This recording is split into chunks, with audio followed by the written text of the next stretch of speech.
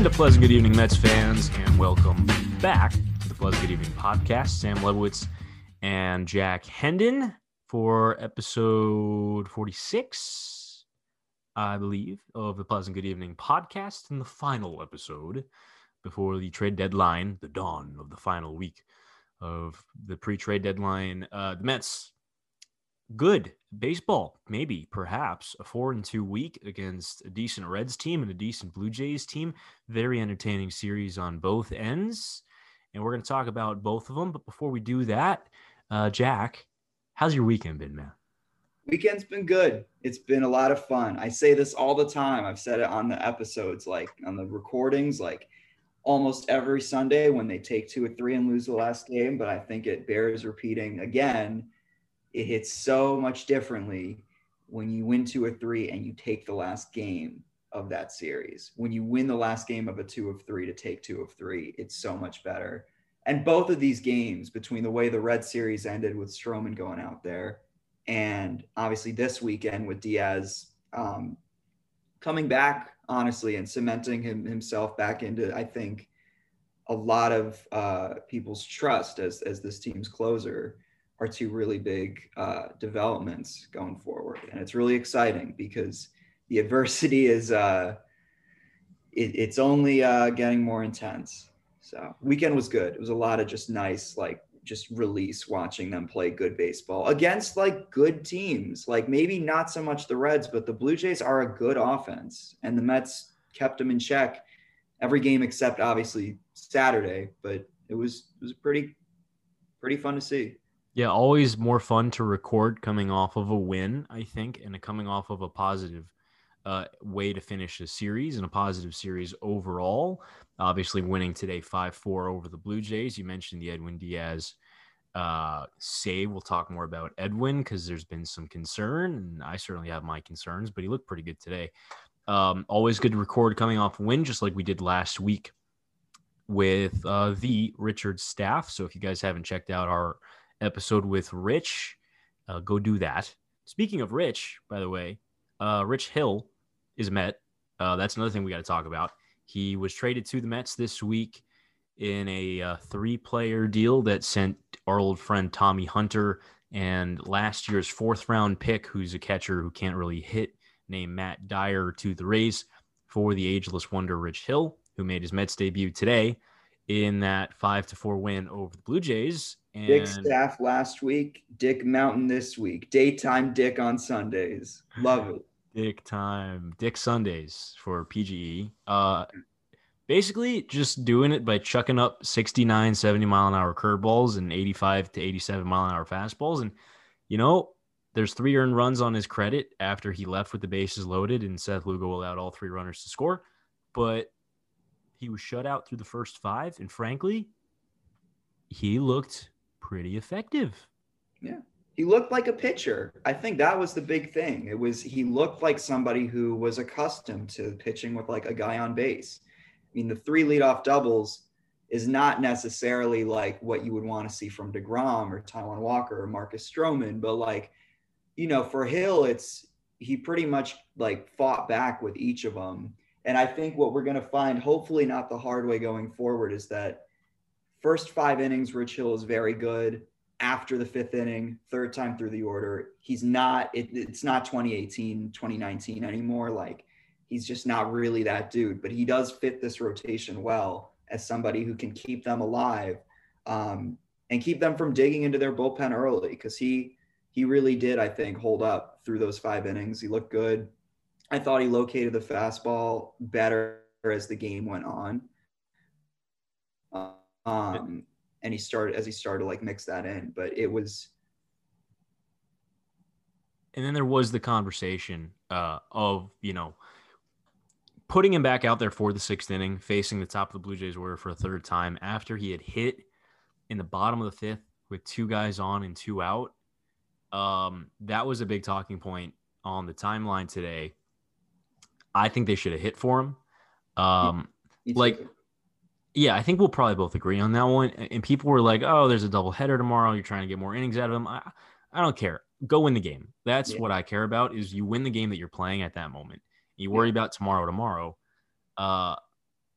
he should not have faced that lineup a third time through. And He'd like done it before as a Ray and it hadn't gone well. Like, I think that, I don't know, man. I still have some moments where I don't really know if the keys are there with this management group. I mean, I love Luis Rojas. I think like the team is doing a lot of good things because of him, as opposed to like their past managers. But I mean, it's not even just Rojas. Like, this went to Dave Jouse on Monday in the 15-11 win, which was a very fun win.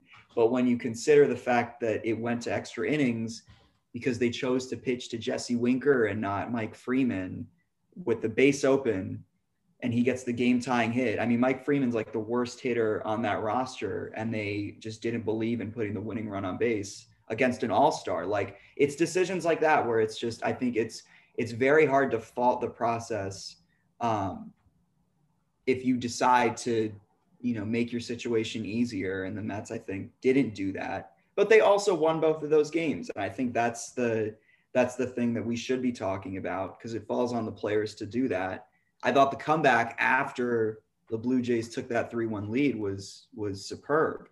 I do too. And before we get into talking about our wonderful, lovable Peter Alonso, last thought on like the coaching staff there. I think Luis is so close to getting it. I think he's so close because he showed signs of like the whole like third time around the order thing. Mm-hmm. He did that with McGill on Friday, where McGill was through 6 shutout, looked really, really strong, had an opportunity to pull him before he faced the lineup a third time through, and did it. Like, when you have these guys who are either not proven, in McGill's case, not top of the rotation guys that are proven, or in Rich Hill's case, they're just not as effective as they used to be. Mm-hmm. You got to understand that regardless of results to that point, and regardless of pitch count, Hill was at like 50 pitches through 5. Yeah. You just can't trust them, against such a potent lineup third time through. And so it was frustrating for me to be like, to see Rojas make the right call with McGill on Friday, even though fans were clamoring for him to stay in, and then make the wrong call today when fans were saying, take him out, take him out, take him out. And it just feels like he's real close to getting it, but it's not clicking for him all the way. But to your point on the positives, that was fun today. The comeback after they fell behind 3-1, and then the Blue Jays bullpen isn't good, and the Mets took advantage of that. Ryan Borucki is Pete Alonso's child. You face him twice in a series, and you give up monster dongs to him both times. I think you should probably reevaluate your strategy if you're the Blue Jays for pitching to Pete Alonso with Ryan Borucki twice. That probably shouldn't happen. But, I mean, we're not complaining because it gave us, I think, the photo of the year for the Mets, which is Pete doing the Michael Jordan shrug on his way down to first base after hitting a game-tying home run. What do we do to deserve this guy? I love him. I love that moment. I thought for me personally, maybe it's just like my own like Tim and Eric sense of humor, or maybe like the I think you should leave humor, because I have also started watching that and it's hilarious. Oh, I watched the whole thing last week at the nudging of my friends, our friends. Now I finally get all the referential humor in that group chat. But I hid from it because I knew that I would get roasted. I was like, I'm not going to share with these very cultured people that I haven't seen it yet, but it's great. But that sense of humor, it's like when Pete in the interview after the Friday game, when he had 2 homers, and they asked him about the horse that was just sitting in the dugout, this stuffed pony with like a hoodie around its legs and like sunglasses on. Pete just goes, "Oh, that's the home run horse." And then just doesn't elaborate, just says it's the home run horse, doesn't elaborate. Like, damn, like he's really funny. He has great energy. I think this whole team has really good energy, but I think we forget, because he struggled a little bit at the plate, at least to return to like 2019 Alonso, which is like, I mean, that's probably an unfair standard to hold him to at this point, but it's not. I think he's always been like a very vocal and strong personality that has helped this team pull out some pretty important games and get off some pretty rough streaks. Like, he gives good interviews. He's a charitable person. he doesn't really give up, even when he has bad at-bats, even when he's struggling. Like, he's raised his OPS like 50 points since the All-Star break. There's been all this stuff about like the home run derby messing up your swing. And Pete's standing in the way of that, but it's not even like he still has his power. Like, he's gotten better since this ended. He's probably the only one who comes up to the plate right now where I'm like, yes, they're going to score. And that's not to say other guys haven't been that, but Pete is taking really good at bats too. Yeah. Pete has this, I think he's really locked in, and it's really fun to see because of how fun a dude he is. And I missed it. And that's sort of my piece on Pete. That was my favorite part. Yeah, he's got 5 homers in the 9 games since the All-Star break, including the 2 on Friday night and the game-tying shot today. Also had a couple of first-inning home runs in Cincinnati.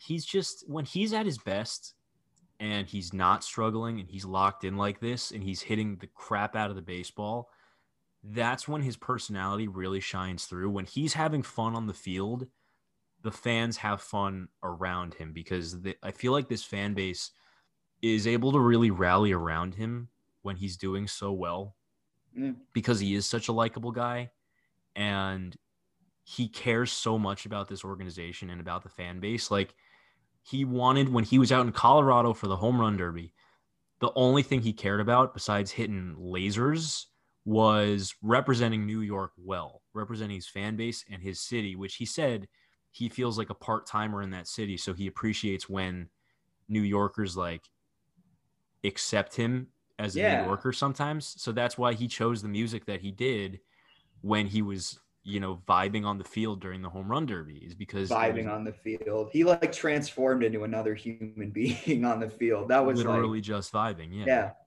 And like, that's, I think, something that a lot of the fans appreciate about him is that he really does everything that he does because he cares about the organization and about the fans. Is that he cares so much about who he is on the field. Like, he's such an exceptional worker. The work ethic is through the roof, which we know because we've seen it on display with his defense. But we've also seen it with when he was a prospect, because the book on him was that he's just a power hitter. And then when he first came up in 2019 and he was spraying not just homers, but hits and well-struck doubles and stuff like that, and working walks when he first came up.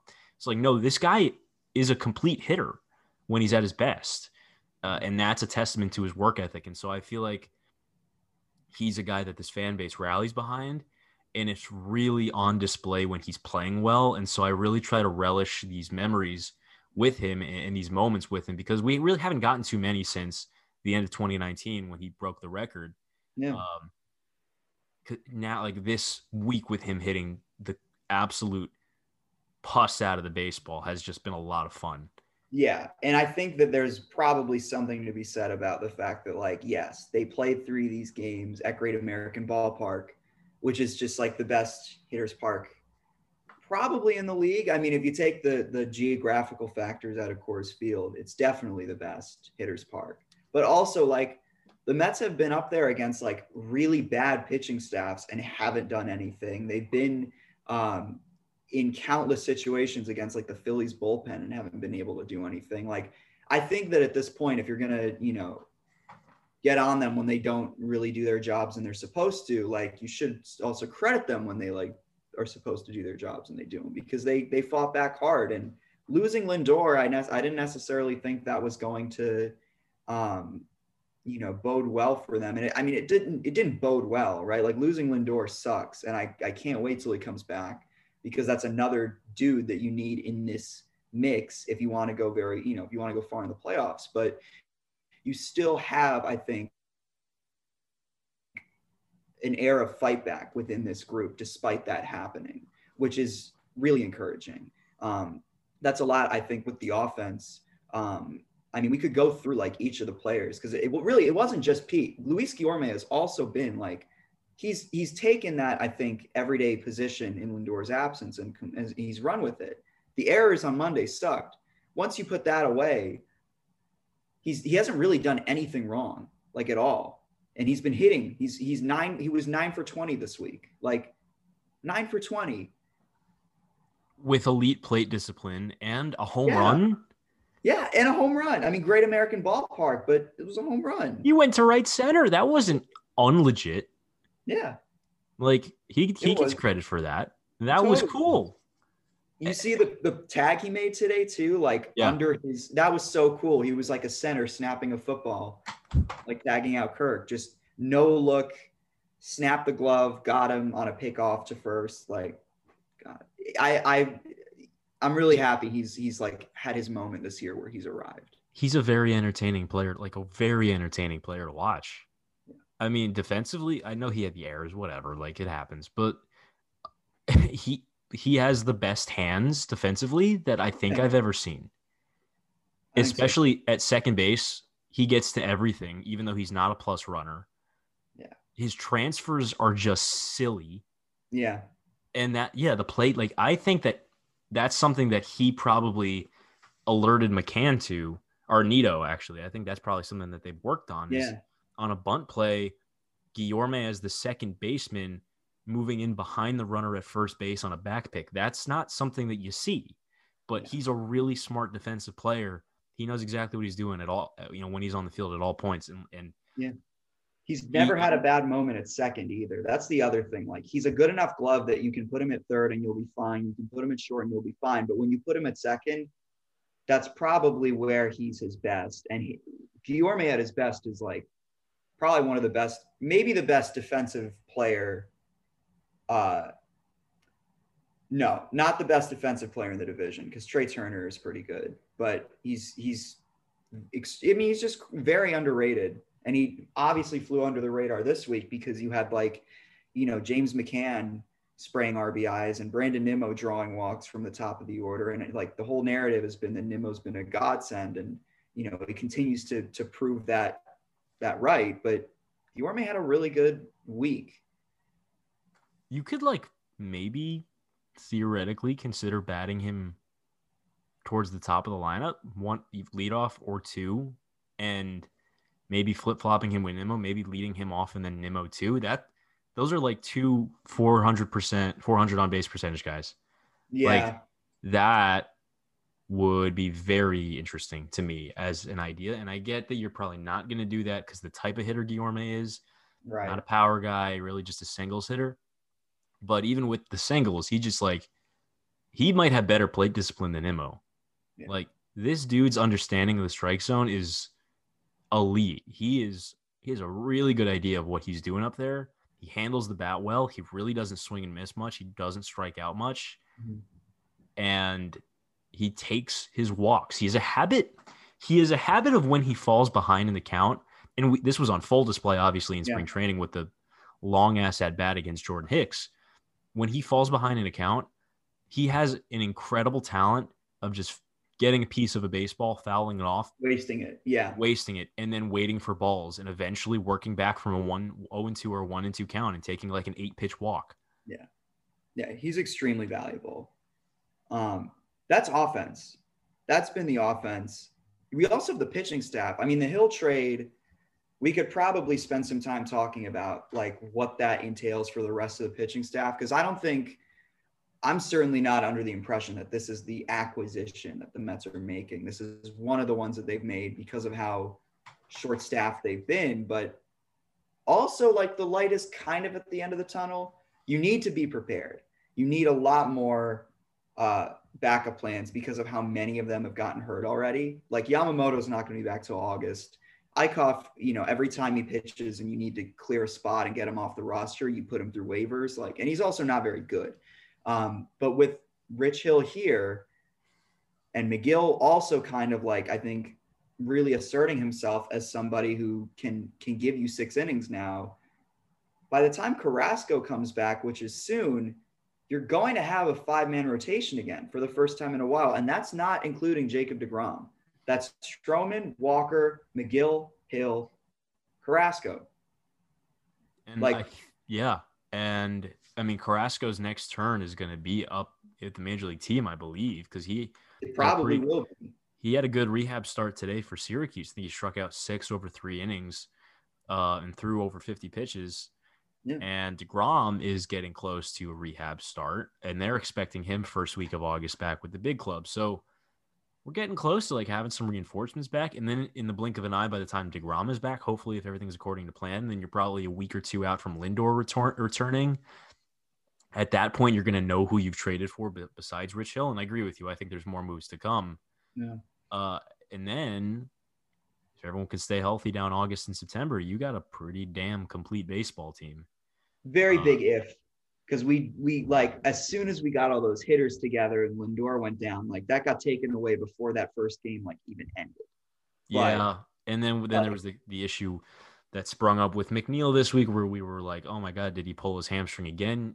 Yeah, guess not. I mean, and he came up huge today with the go ahead pinch hit double. Yeah, after we weren't even sure if he was like alive really. With the weird dead leg thing he had been going through. Yeah, they definitely were playing the not a setback thing there, except with a not an IL stint. That I mean, I was shocked that they were that they gave him the bat this time around. But I guess he's doing well. I mean, I guess I was just shocked that he's not dead, so to speak. But the goal I know pregame was that he'd be available to pinch hit if necessary, and then hopefully to start on Monday in one of the doubleheader games. So we'll see if that comes to fruition. Hopefully it does. But it was good to see him come off. You know, it's been a tough year for Jeff with the injury and then the batting averages in the 230s and hasn't shown a lot of power.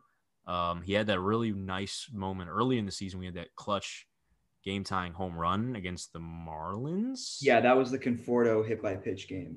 Yeah. And then he had the hit against the Brewers, which was also great. He's just you're still waiting, I think, for him to really like claim his place. But also like I think with this last injury, it might just be apparent that like he hasn't been playing 100% since he came back off the injured list, which like, you know, I think you kind of just make do with it because the depth is so bled out.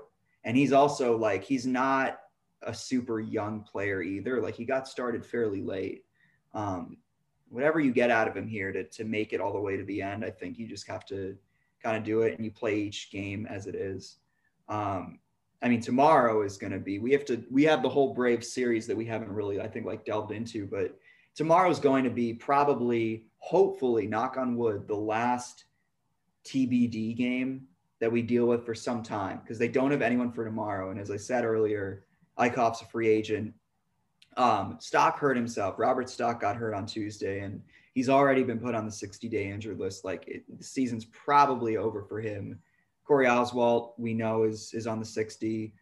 Sean Reed-Foley is still on the 10, but there hasn't been any update, and it's like elbow inflammation. So, you know, Godspeed. David Peterson's season is over. That also happened. He had a Jones fracture in his foot. I don't know where that is. It happened while he was walking down some stairs, a very Jerry Blevins type injury, and he's going to undergo surgery, and his season's over. And that pretty much leaves only 3 arms who you could like call on to give you 2-3 innings, and then you hand it off to whoever else in your bullpen you can. And those 3 names are Yennsy Diaz, Nick Tropiano, and Anthony Banda. Banda, I'm not a fan of at all. Tropiano, I'm not a fan of at all. Yennsy, I don't know how much longer they can pitch him in games just because like he keeps having like okay appearances where he doesn't allow runs, but like I feel like one of those is eventually going to go wrong. Eventually going to, I think, blow up. Maybe this is just the day you take it, but like they really don't have anything for Monday. So, well, they got, I mean, after Stroman goes game 1, who's coming off his best start of the year where he went 8 shutout in the finale in Cincinnati, which was very, very cool. Hopefully he's able to put up another start so that we can like finally have some confidence in Stroh again. Cause much like what Taijuan Walker's going through right now, Stroh had a few weeks where he was kind of getting hit around a little bit. Yeah. Struggling to throw strikes, not going deep in games. And hopefully another really strong start tomorrow against the Braves dispels any notion that maybe he isn't as good as he was to start the year. Taijuan Walker would be nice to have a good start next time out too.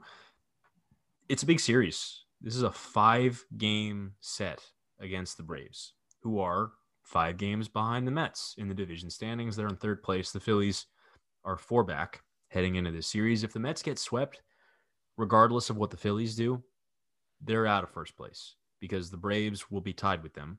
Mm-hmm. Because the Braves, again, 5 back with 5 head-to-head coming this week, including the doubleheader on Monday. So you kind of need to win some of these baseball games. Yeah. Because this is an opportunity to bury the Braves. Yeah, you could kill them. You could, I mean, 5-game sweeps are the rarest of sweeps, but you would put them 10 back at the end of the deadline. You would kill them. You would literally finish their season. Effectively, yeah. Obviously, still got to play out the season, but yeah, that would pretty much do them in. Yeah, I mean, 6 days to the deadline. This series is going to be. You're gonna have a pretty good idea of where you're at when you're the Braves come deadline time. Based on this series, could the Braves? I know they've already added a couple pieces. They've added Stephen Vogt and Jock Peterson to kind of add some thump back to their lineup post Acuna injury. They made a mistake, though, because they cut Inciarte, which ahead of a series against the Mets, I don't know why they do that, but I guess they have something else cooking. But yeah, go on. But, I mean, the Braves could theoretically be sellers when we look up on July 31st. Yeah. Because of the series. I hope that would be the case. Because that would epic, I think. They would have, like, who'd they have to deal? Morton, they could hand off. They should just trade Freddie Freeman to the Mets. They could, yeah. That I think that would work. You might have Freeman, third baseman. Yeah, exactly. There you go. You might have to trade JD Davis and like a prospect, but you know it is small price to pay for salvation. Yeah, for getting to get Freddie Freeman and Jacob deGrom on the same team. They could also just like, I mean, really what it is with the Braves is I'm more afraid of them like buying in and actually putting a roster together in the wake of them losing a competitive roster, because they don't really have that many guys. I mean, I guess they can do stuff with their bullpen, but nothing that they can effectively like do a fire sale on if they get thumped. They could just like pack it up and you know, just come back next year with a similar group. Which is probably the likelier outcome. Yeah, it's the thought of them staying in this thing long enough to actually have an excuse to buy, which kind of scares me, because they do have a good farm system. They have the prospect capital to make that happen. I'm more scared of them than the Phillies, even though the Phillies are ahead. I think the Phillies just like, it's like a mathematical thing, like with asymptotes, where like they just can never reach one point. Just they cannot finish games. They can't get vaccinated. They can't get out of their own way. I don't see how the Phillies pull this off in a way that like the Braves couldn't. I think the only thing that's going to make me actually scared of the Phillies is if they like pull off the Bryant and Kimbrel trade, like joint, like get them both to add some thump to the lineup, and then get an elite reliever into their bullpen, because their bullpen is bad. You never fix a bullpen though with just one guy, though. I don't. That's true. Like, you can push it over the top with one guy if you're close enough, but like they're so disheveled. It's which the Mets should consider doing. I'll put it on record right now. The Mets should not just trade for a starter; they should also trade for a reliever and a bat. Yeah, I mean this is the last episode until the trade deadline. The trade deadline, there's going to be some names moved. Before we recorded, Adam Frazier got dealt to the Padres for a pretty light return. Mm-hmm. There's some name. I mean, and that also kind of inspires some confidence to me that maybe the giant rumored packages that, you know, that some teams wanted for their guys that they were going to move aren't going to happen. Yeah. Maybe someone like Gallo probably still gets a bigger return than Frazier, but him and Barrios both had an extra year like Frazier. And Frazier, it was a pretty light return. And I understand sometimes maybe that's just Pirates being Pirates, but if that sets the market on a bat with an extra year of control, that might make Joey Gallo easier to pry. On the flip side, it absolutely makes someone like Trevor Story easier to pry, you would imagine.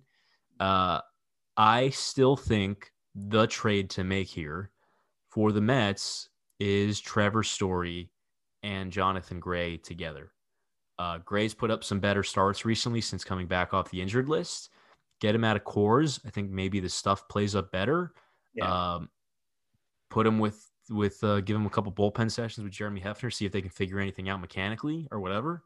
It's just the spin that's like a concern with him, and that's also like potentially a course thing. So, like, yeah, I mean I think that's a deal that I would make. Heck, maybe you could see if you could snag Michael Givens in that trade too.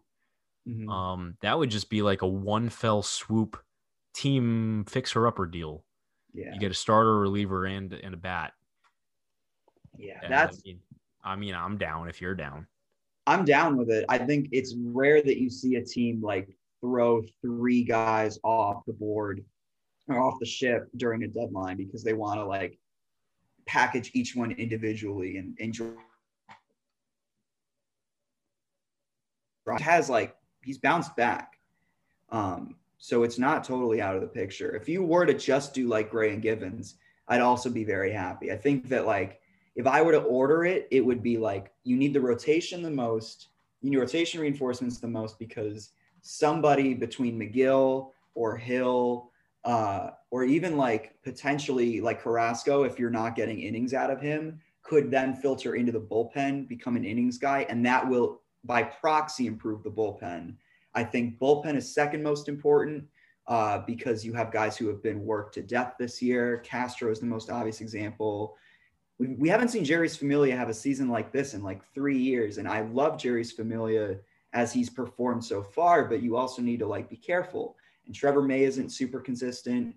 And I mean, you really need to decide if like Edwin Diaz is the guy you're going to give the 9th inning to every time you're in the playoffs, or if you want to go to like Craig Kimbrell or Richard Rodriguez even. I mean, Rodriguez isn't a playoff experience, but he also, when he's, I would imagine when he's off, it's not as obviously off as Diaz is. And then the bat would be the third most important for me, just because like they're hitting right now.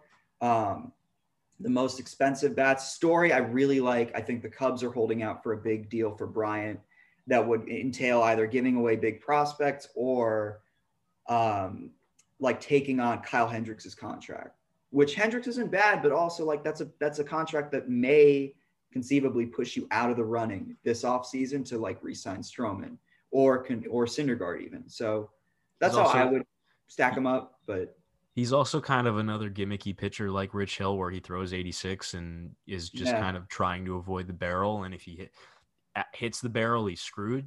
Yeah. Prefer to stay away from those guys if at all possible. Like I get that he's been good. It concerns me because he's not the type of prototypical normal pitcher that you get. Yeah. But yeah, I mean, I agree with you. I think they wind up trading for a bat who's probably a rental and a guy who can play multiple positions. I think Bryant still makes a lot of sense. Yeah. Because he can stand out at 5 positions. You could play him in all 3 outfield spots. You can play him at third. You can play him at first. Is he good at those spots? No. Is he capable enough to so you can confidently pencil him in the lineup at those spots? Yeah, sure. Yeah. Story's a guy that is a shortstop. Obviously, that's where he would play until Lindor comes back, and then at that point, you probably slide him off to third base, which is something he'd probably be okay with doing because he's a pending free agent. Lots of teams already have good shortstops. Not a lot of teams necessarily have both a good shortstop and a good third baseman. If Trevor Story can play an adequate third base, that boosts his free agent value. So I think both he'd be okay with doing also that. Both of those deals take the pressure off having to play like McNeil if he's really hurt. That's the other thing I've been thinking about. Like you could just, stick him on the IL and hope he comes back in time. But I'll let you finish. Sorry. Yeah, it also provides you an opportunity to kind of mix and match a little bit. If there's a day where you're playing a left-hander and you got Trevor Story, you no longer have to necessarily have McNeil and Dom Smith in the lineup. I know Dom's been really good against lefties, but if you want to get one of your left-handed bats out of the lineup against the tough left-hander, you can do that because now you have that extra right-handed bat. It opens up an opportunity to, for instance, sit Dom, move McNeil out to left field for the day, and have Guillorme or VR play second base. Or keep JD off of third. Well, yeah, and I mean Yeah. JD could theoretically spell someone in left field too for a day because he's Yeah. done that before. Yeah, I think Story makes a lot of sense. I don't think it's getting talked about all that much. I think the Yankees had more Story buzz than the Mets, which is baffling to me because the Yankees keep losing real bad They baseball got games. they got to win some games, man. I don't know how else to put it. Like they got to stop doing this. It's fun for me. I get something out of it. They're not gonna. They can't really seriously buy if this keeps happening, right? They're Like this is becoming such a Yankee fans are becoming as jaded as we normally are. I have friends who are Yankee fans, and they're just like, I don't know what when they blew the game on today on Sunday, like just like I don't even know what I expected from this team anymore. And I'm like, wow, that sounds like a Mets fan. yeah. Can One you of imagine if us. this is something that like in like 20, 30 years, these two franchises took divergent paths and people were like, it's like the curse of the Cohen curse or something. Like, I mean, this is year one of it, but If George was still alive, if George was still alive, he would call half of those players like morons, pansies. oh, worse than that. I mean, remember what he called that pitcher, the Japanese pitcher, Irabu, who like failed to cover first? Probably doesn't need repeating. Well, it wasn't racist, but he did call him a fat toad, which like you Okay, can't that's can't actually do very much worth repeating. That's hilarious. if it were my team, I'd be really like embarrassed. But also, Oh yeah, yeah, for sure. But in a well, you can vacuum, also going back to the deadline thing.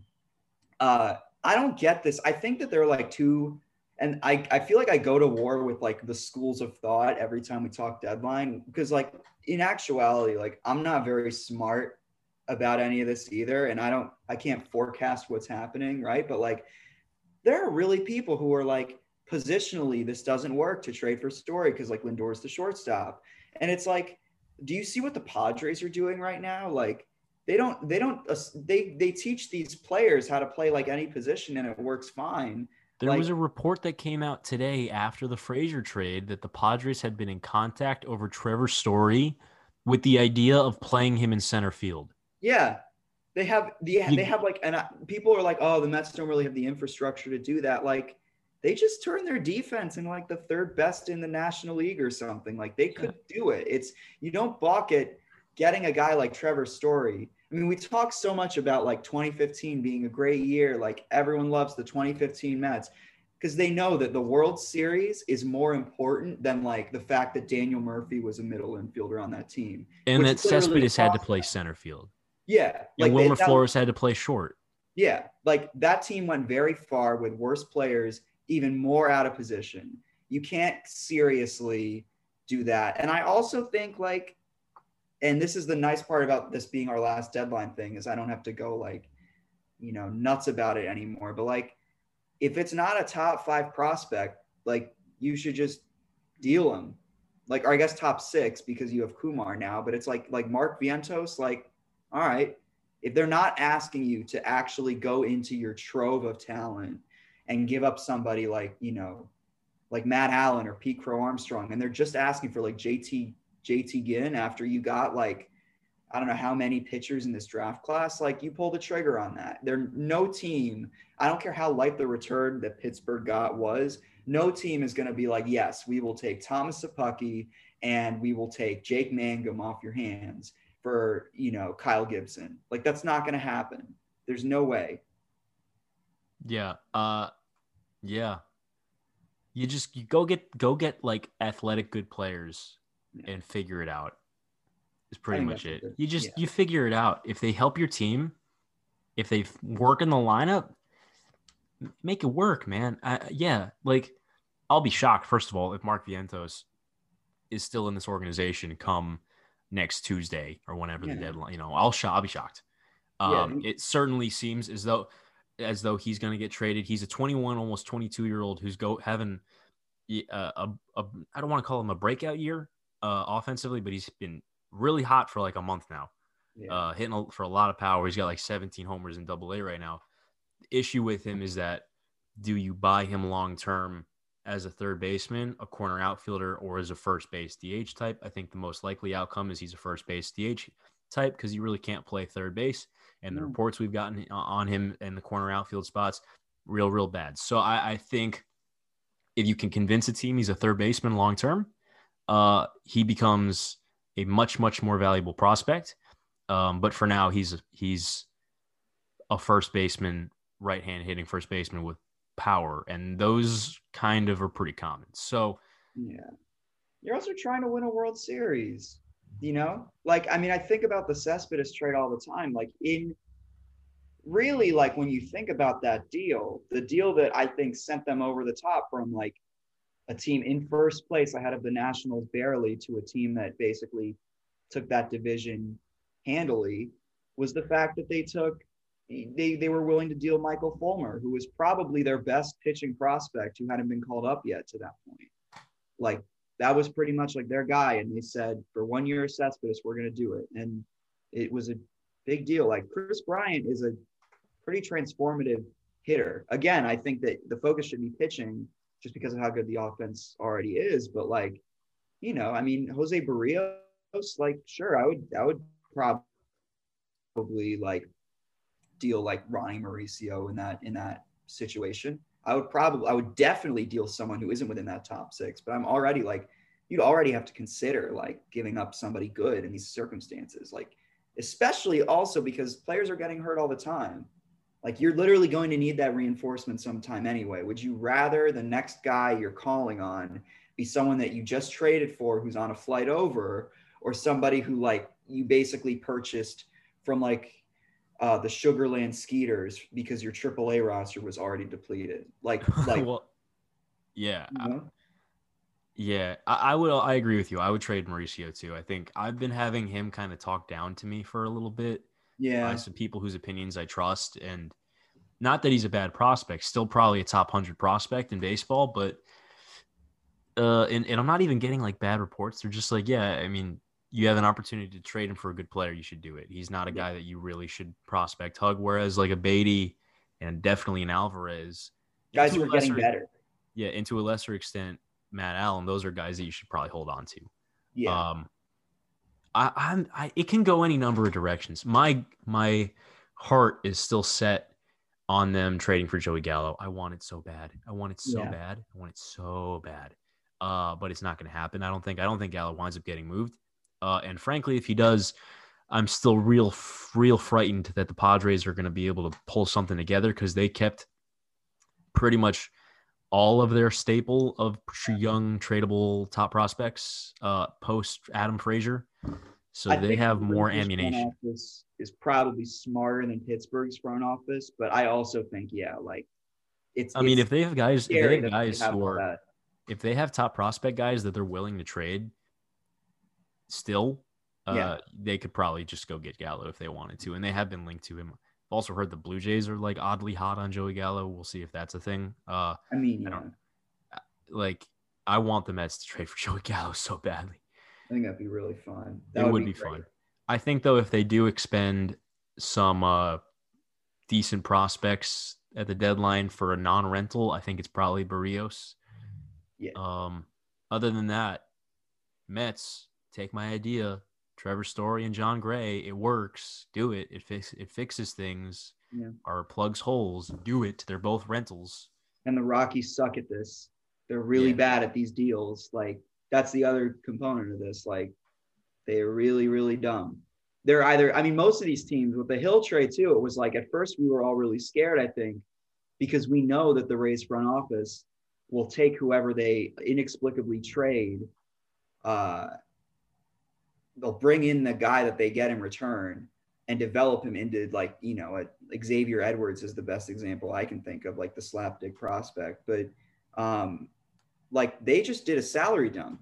That was just a dump. Like they literally just, despite being buyers and being like a team that just got Nelson Cruz and is in the driver's seat for that division and may very well go back to the World Series, they're like, no, we're paying Rich Hill too much. Can you just like take him and we'll like, you know, And they didn't even really save anything because we gave him Tommy Hunter, who has like the same salary. Right. I don't know what it is. I am kind of sad that Hunter's gone, despite the fact that he may not actually pitch for the Rays either. Like, Yeah, I don't think he will. no, I think that's done. It is kind of sad because we are getting to that point in the year where like you just 60-day guys and it's finished. because of how little time there is left in the season. And in some cases, they're like, I mean, they lost Billy McKinney and Janesh Fargas to other teams this past week, which, like, on one hand, it's like, you have good players coming back, and that's why that's happening. But it's also like, damn, like I could have gone for like another couple games of either of those two guys. It was fun enough, Right. So before we remember some guys, we kind of haven't done the mid-roll ad thing yet. So let's take just a breather for a moment and do a little mid-roll ad. It's really more of a almost end roll ad here. We'll do that. We'll take a quick breather, and then we will come back. And I think we'll remember some guys and get out of here. The guys will be remembered. Let's go. Welcome back. Hope you guys enjoyed the advertisement. And we pretty much talked about everything we want to talk about today, ranging from the Cincinnati and Toronto series to recapping or previewing the Braves series up ahead this week and talking trade deadline, all that stuff. So why don't we remember some guys? Jack, who do you got? I think in the spirit of trades and in the spirit of guys and in the spirit of the bench, and also in the spirit of like time, because this happened 6 years ago today when the Mets made the trade for this dude, I'm remembering Juan Uribe. I really miss Juan Uribe. Oh, I love Juan Uribe. He was like, I mean, he was just one of the funniest dudes the Mets ever brought into a clubhouse. I think that there's so many Toscano, stories. who we brought on, would definitely agree. Like, part of what's been so difficult with, the fallout of COVID is that media, beat guys don't have access to this sort of stuff. People who write for the team don't get to go into the locker room and I think share stories like Mark Carrig was able to, because Uribe would offer cigars to reporters.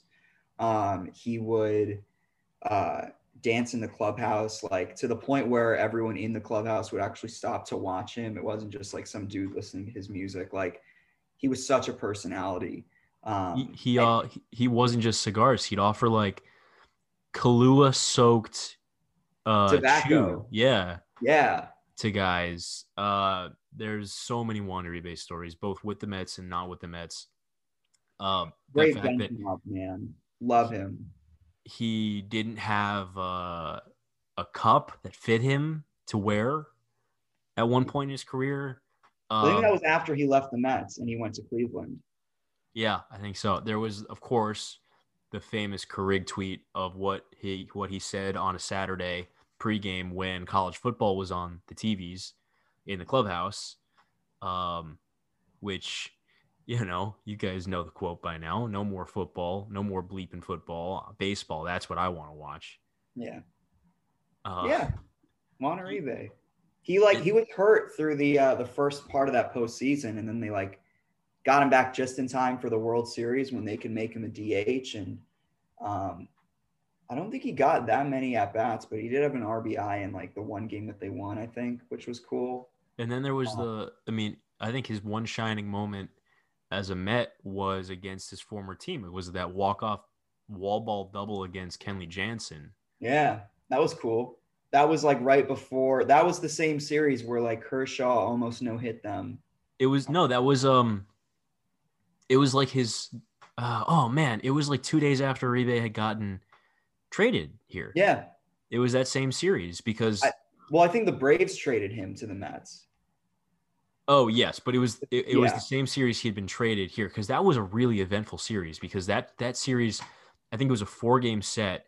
The Thursday night game was Michael Conforto's major league debut. It was John Reese pitching, even though his wife was in labor and getting shelled. I was at that game. Jesus. Then game 2, the Friday night game, was when the Mets just went to town on Zach Lee. And scored 14 runs off of him, and Conforto had 3 or 4 hits, his first 3 or 4 hits, including a double, and we were all orgasming over his swing, which was a lot of fun. And then I don't remember the Saturday game, but the Sunday game was the walk-off hit that Uribe had off of Kenley Jansen. A super eventful series. Started with Zach Greinke losing his scoreless streak. Yes. Like he had this ridiculously long streak, and like I think he like hit someone with the bases loaded. No, wasn't it DeGrom who had like an RBI fielder's choice? Probably was. It was probably DeGrom. I feel like that makes a lot of sense. I think DeGrom drove in the run in that game to break Greinke's scoreless streak. And then I assume Kershaw probably pitched the Saturday game of that 4-game set.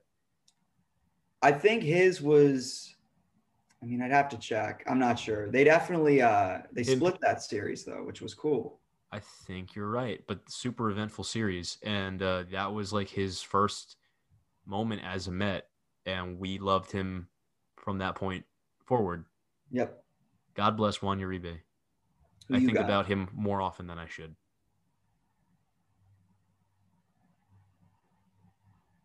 What a man. What a man.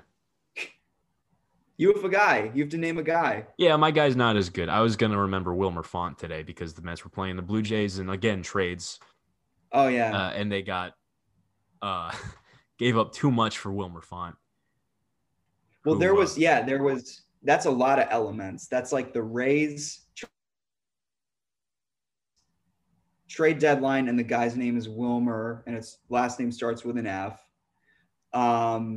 Depth pitcher who wasn't very good. Yeah. I mean, that's a hat trick. That's 3 big ones. It's a topical guy. They traded like a 17-year-old Dominican kid who throws 100 for him because he's like a lottery ticket, and now he's like actually a good prospect with the Rays. Geraldo Catalina, right? Geraldo Catalina. 6'8", and they just handed him over. He pitched for the Mets for 15 games, 3 starts, a 4.94 ERA in 31 innings with 29 hits allowed and like 8 homers in 31 innings. God. Very bad. He was very bad. And then he went to the Blue Jays and he was like half decent for a second there in 2019. He had like a 3.6. So I don't know, man. Wilmer Font. I don't have fond memories of him, but he was in the KBO this year, or he is in the KBO, putting up decent numbers. He's coming back like Flexen, dude. Maybe. All of them. His numbers aren't as dominant as Flexen's were in the KBO. Yeah. Not yet. 3.58 or 3.48. It's a 3.58 RA9. That sounds right. Yeah. That's about it. That's about right. That's a good place. That's a good set of guys to cap off this episode. By this time next week, we're going to have black jerseys. Yeah. Possibly a new breakdown. I'm going to do my best to get it ready because I have the game picked and I have the stuff, I guess, like the clips ready. It's just the audio, which is always like the hardest part because that's where the most editing happens. But I'll definitely try and have it by Friday, and then we'll have new players. Hopefully, that's exceptional. Oh, it's gonna be a good week. It's gonna be a good week. Hopefully that the guys on the field do the things they need to do to make it as good a week as it should be. But that's a good place to put a pin in it. Definitely. Maybe even a guest next week. We'll have to talk about that more. But his name's Jack Hendon. My name's Sam Lebowitz. And Mets fans, have a pleasant week.